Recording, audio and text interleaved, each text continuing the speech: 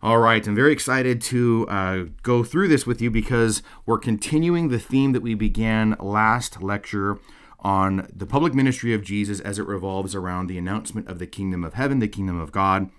We saw how Jesus prepares through his baptism, he's anointed, he defeats Satan in the wilderness. He's going to continue to defeat Satan throughout his whole public ministry, leading up to the Paschal mysteries, of course. But then the miracles demonstrate that the kingdom has come.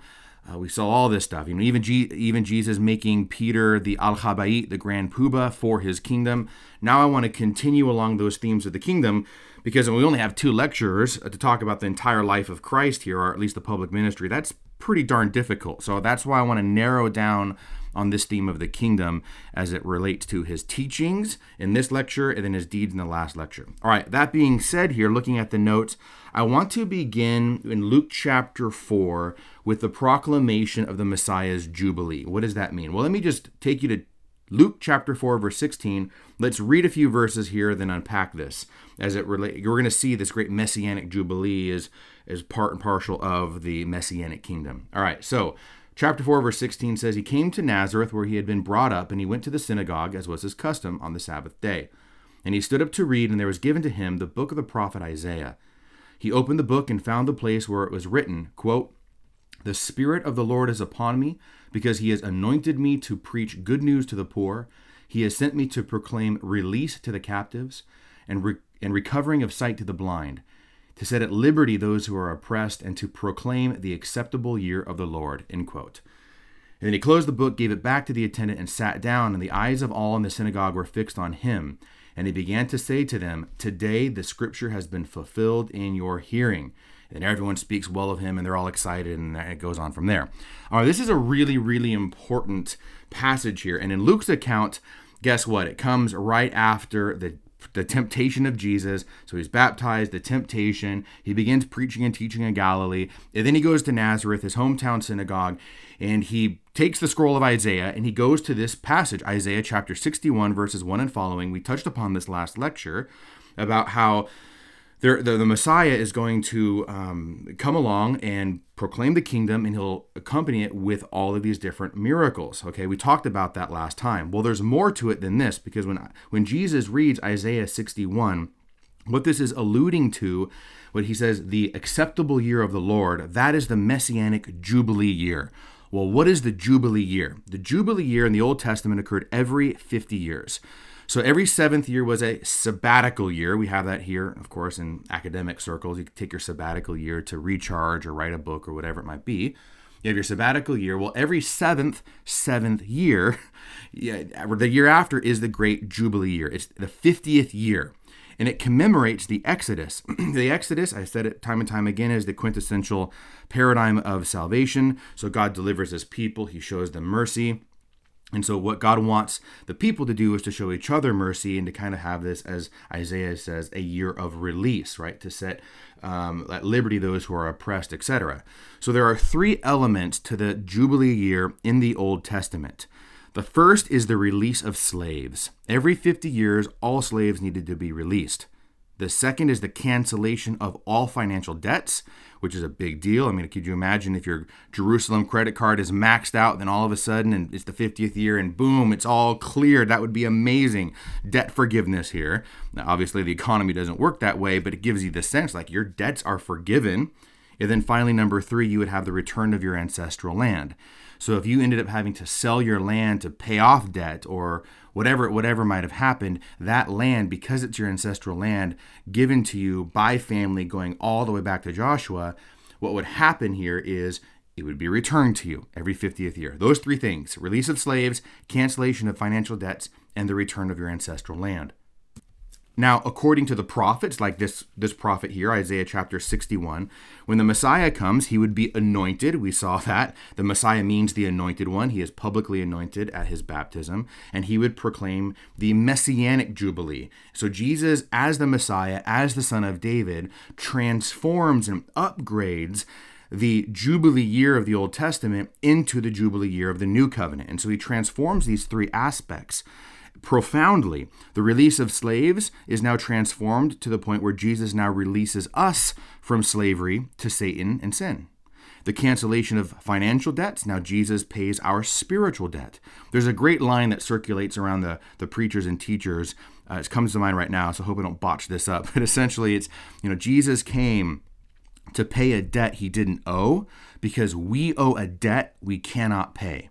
Our spiritual debt to God is infinite. When we sin against an infinite God, we can't pay it off because all of the ways that we should try to pay it off through prayer, fasting, almsgiving, whatever it might be, it's still temporal because it's from a finite creature. So Jesus pays that spiritual debt for us. Okay? And then the third aspect of the return of the land points forward to now how Jesus returns us to the promised land, the heavenly promised land of eternity, of the Sabbath rest with God. Okay? So these are the three aspects. When Jesus comes along and he opens his mouth and says, today the scripture has been fulfilled in your hearing, he is saying, one, I am the anointed one, I am the Messiah. And then two, the messianic Jubilee year is here. It's here and it comes with the arrival of the kingdom of heaven. So all of Jesus's deeds, the miracles, demonstrate this, like he says here in Isaiah, and the whole context is important, but he has sent me to recover sight to the blind. All the miracles that he's performing demonstrates the arrival of the kingdom, the arrival of the messianic year, and all of his teachings are going to do the same as well. Okay, the year of release has come, the new Exodus has come. All right, so hope you're tracking with me on that. This is how, in Luke's account, he begins his public ministry by teaching in this very significant Old Testament way. Okay, so the next thing we want to look at then for the rest of our time together is I'd like to spend some time with you looking at the Sermon on the Mount, which is one of the most famous teachings, if not the most famous teaching of Jesus in Matthew.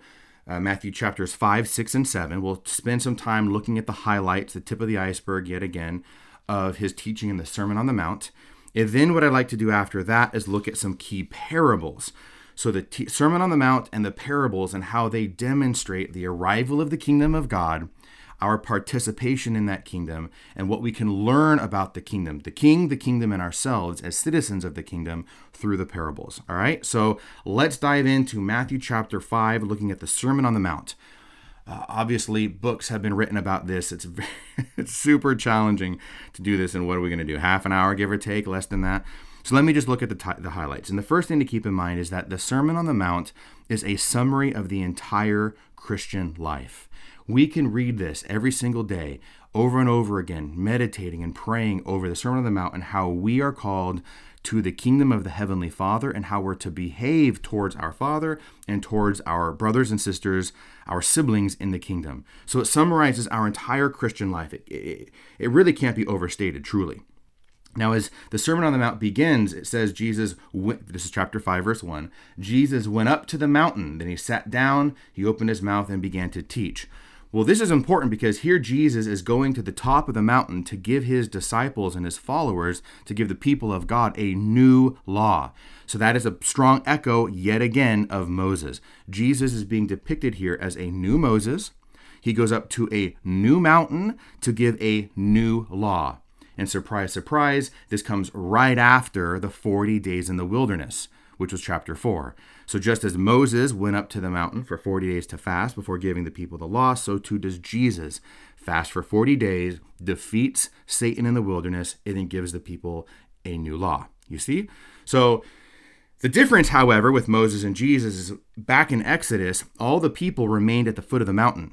Moses went up by himself. The people stayed down at the foot of the mountain, and they're scared to death of the thunder and the lightning and the earthquakes. So they're soiling themselves because they know they're unworthy at the bottom of the mountain. The difference now is Jesus brings the people up to the mountain with him, because that's the point. He, as the new Moses in his new Exodus, wants to bring the people into relationship with God, restored friendship with God the Father. All right, so he's not just a new Moses on a new mountain bringing a new law. He's also a new Solomon too. Jesus is a new Solomon because he gives the people wisdom, and he speaks in, as we're going to see later, parables. And Solomon was very well known for not just the wives and the concubines, but his wisdom, right? Solomon was the wisest king of all, and he gave the people of God, wisdom. So Jesus now is doing the same thing, speaking in riddles, speaking in parables and proverbs, and giving the people wisdom from the mountain. Okay, so I said before, you're going to get sick and tired of me saying Jesus knew this and knew that. But he says in Revelation 21:5, behold, I come to make all things new. So you're not going to understand the New Testament if you don't understand the Old Testament. All of the figures and the characters, the geography, all these things that we've been spending time on in this introductory course shed so much light on what Jesus is doing here when he does make all things new. Okay, so hopefully that excites you. It definitely excites me. So here we are then. That's kind of an introduction, super quick on the Sermon on the Mount. Let's dive into the sermon and begin with the Beatitudes.